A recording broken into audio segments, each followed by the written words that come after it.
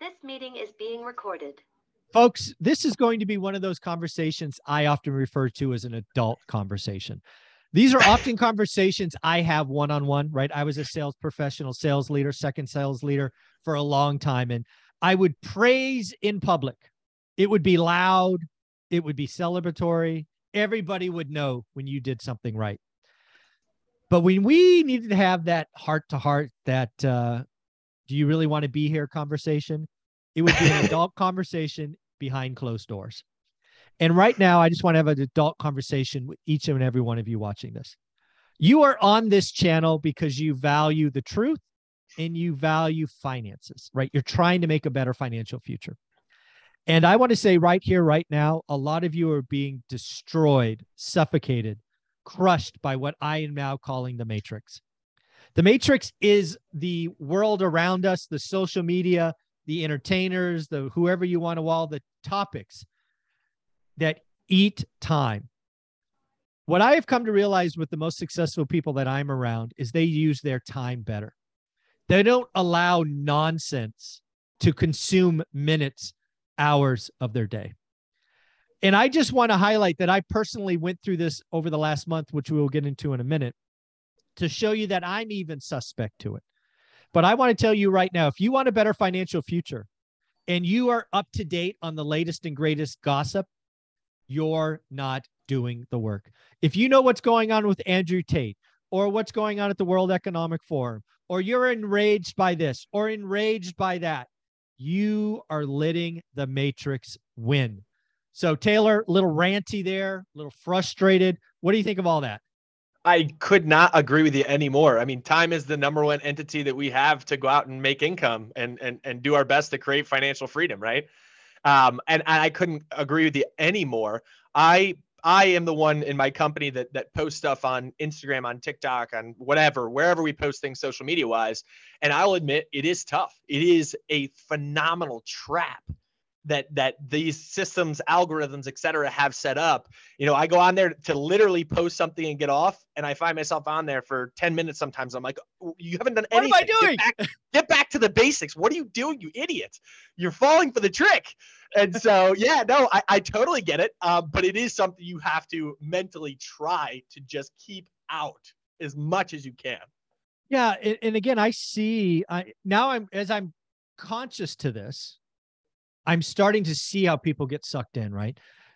Just, over the last several months, there's been different people who they have pushed at us. And I brought this up a couple of times. I'll bring it up again. I now have some AI technology for my YouTube channel, right? It's called vidIQ. It was recommended by Think Media, some team I trust, so I bought it. One of the gifts they give you is they give you the 50 suggested topics that your audience wants to hear. Awesome. So it's watching the people that are on my channel, and then it's going to see what else they're watching. Interesting. Okay. Awesome. And about a month ago, the number 2 topic it recommended was Andrew Tate. I don't like this. Where are you going? Oh my God. Andrew Tate. I'm like, I don't really know who he is. He's not in my world. So I poke around a little bit, and then I get disgusted.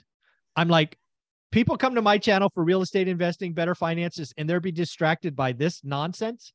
Right. That is the matrix winning. There will be someone else. And just recently we had the World Economic Forum, go off. Dude, World Economic Forum is freaking Comic-Con for the 1% of the 1%. Correct. You got to buy a ticket. In Davos, Switzerland. You got to go to the panels. You got to wear your costume, which is a private jet or whatever the hell it is. Dude, it's Comic-Con for the 1% of the 1%. Yep. It's nothing. No budgets, no influence. It needs to be just shit can and globalist nonsense.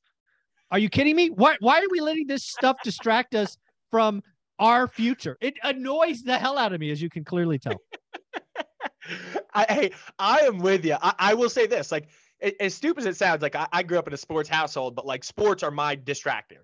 So like the New York Giants, they just got whooped and kicked out by the Eagles, whatever. But at the end of the day, that's my distractor. But you have to limit your distractors. You can't. If you have your thing, taking on anything. That's my thing. I watch the Giants and I watch Syracuse basketball. And if it's not those two things, I try to keep it out and make that mind-numbing noise stay out. Yeah. And one of the ways I do it on a day-to-day basis, And this is not any novel concept, but just time blocking. Time blocking is what keeps me a little bit better focused. I have an agenda that sits next to me all day, every day. I can refer to it. It's like, from this time to this time, you're supposed to be doing this. Are you doing that? No, you're failing for yourself then. Yeah. So we're going to actually give people, this isn't going to only be Zuber ranting, which it kind of feels like. We're going to have, Taylor's going to give you some list of stuff. If you care about finances, he's going to tell you where to go. But I want to give you one personal example. So one of the things I'm trying to do is grow my Twitter following, right? I have a Twitter account. I didn't use it for a while. I started using it about 6 or 9 months ago. And I audited it about a month ago and realized that I have a lot of crash bros on my channel or on my feed or whatever the hell they call it. And what do you mean by crash bro? Just negative, like real estate's going to crash 30%. No, it's Gotcha, 50%. gotcha. No, it's this. No, it's that. Gotcha. And I went in and started evaluating who these people were. And they're always nonsense channels or pages, or I don't know what you call them in Twitter. They're like 15 people follow them and they've been alive for like 3 seconds. And what I found is I chose to interact with them. Now, sometimes I was nice and tried to educate. Sometimes I was pissed off, annoyed, and call them clowns. But the algorithm saw me interacting with these morons, and it fed me more morons. I was starting to hate Twitter. I'm like, Twitter universe is full of morons. Lo and behold, You're the moron. I'm the moron. I'm the idiot. I told the machine that I wanted to interact with morons. Oh, So that's for so about funny. 3 weeks, I have been purposeful about what I want to interact with. Dude, and the morons are almost gone. They're almost gone. So the AI is working very well then, right? Absolutely. 3 weeks, right? It awesome. went from being 90% morons to sub 10. I looked this morning and I don't know, in the top 20 or whatever, I don't know how this stuff works. Yeah. No morons. I'm like, that's the first time ever. So that again, is such a good lesson learned for anybody out here that has a social media channel, myself included. It's like, choose who you interact with, and that will be the function of what your page looks like moving forward. That's amazing. That's amazing advice. So for 3 weeks, for about 10 minutes a day, I interacted with only positive people. So basically, every day I was interacting and I was skipping. I wasn't responding. If I followed one by accident, I unfollowed. Dude, in 3 weeks, my feed is awesome. That's amazing. That's amazing. Yeah. So if somebody wanted to file, they're on the channel for a reason. You're a Wall Street veteran. We both have done pretty well for ourselves. Where should we send them? Where's good? And again, it doesn't have to be like rainbows, unicorns, and sunshine. It could be real negative stuff. But again, it should be moving us forward. Where would you send people? 2 or 3 places? The best economist that I follow, that he is an old Wall Street guy from a hedge fund game, and he calls out Wall Street tooth and nail every single day, just cuts them down. His big thing is like, listen, I follow numbers. I don't follow narratives. Narratives are not what I follow, because that can take you down a rabbit hole of this is happening because of XYZ. He's like, no, numbers tell you everything when it comes to investing. It's a guy named Keith McCullough. Keith McCullough runs Hedgeye. There's a little bit of free data that they put out, but it is a little bit of a paid subscription as well. But that is by far the best economic source that I can read every single day. It tells you what was his last name? Sorry, McCullough. Okay. McCough. Yeah, I'm Whatever. butchering it. We'll find him. Hedgeye. HEDGEYE.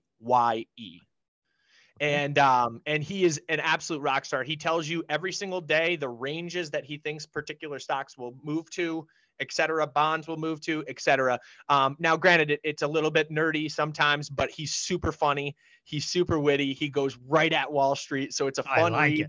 Every single morning. It's like, maybe a 5-minute read every morning. It's called the Early Look on his page. Nice. Okay. And that's just hedgeye.com. And then I think the thing that is totally underutilized when it comes to people investing, because most of the people that we interact with that are investors are talking about funds or ETFs predominantly, is they don't know about the site Morningstar.com. So just like Morningstar.com. Morningstar.com is the absolute best place to know you're getting accurate information. They will not only give you performance information, risk adjusted information, but they will give you an analysis on the particular ETF's page that you're on. And you can look at stocks as well, but it tells you the valuation statistics, the price to earnings, the backward looking performance information, everything, and it's right. Here's a big misnomer out there. So like one of the things that I see people talking about all the time is like, oh, I looked up XYZ ETF on Google Finance and it's down 8%. And I'm like, it's not down 8%. It's down 4%. And they're like, well, what do you mean? I'm like, Google Finance doesn't track dividends. It only tracks price return. Yahoo Finance only tracks price return. All of these sites that are quick, easy lookup sites as to what the performance is only track price returns. Whereas 99% of people that are investing in a fund that has a dividend are reoccurring that dividend payment right back into the fund. And that's how you should be looking at it. So it's an apples to apples comparison to Tesla that doesn't have a dividend that gets paid. Gotcha. Cool. I like it. Anything else you would recommend? Again, I think there's a lot of people on this channel that want to have a better financial future. I've clearly ranted about what not to do. I've given you a real world example of how to fix it. It was amazing. 3 weeks. Again, it went from 90% nonsense and aggravation to, oh, I kind of like this thing. So it can put you in such a mental funnel dealing with the morons too, that you're like, all of a sudden 30 minutes, your blood pressure's high and you're like, what am I doing? Who is this? I don't even know who this person is. Yeah. And I look at him, it's got 12 followers, been around for like 7 seconds. It's like, why am I interacting with this turd? Oh man. Anyways, well, you do an amazing thing on Instagram. I'm really impressed with what you do. What is the Instagram page? So, because people should follow it.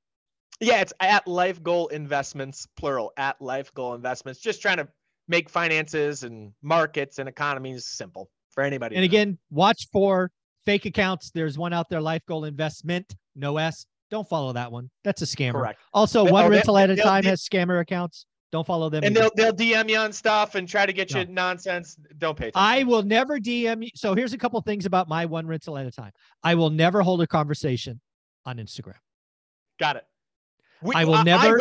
I will. When people ask me about certain things, I will. You won't. Got it. I won't. It's not a place for interaction, right? We'll do it on email or I'll give you my phone number. Number two, I won't pitch Bitcoin. I won't pitch any crypto. It's not my thing. That should be a red flag. Nor will I. I can assure you of that. Yeah, it'd be a red flag. All right, Taylor, thank you so much.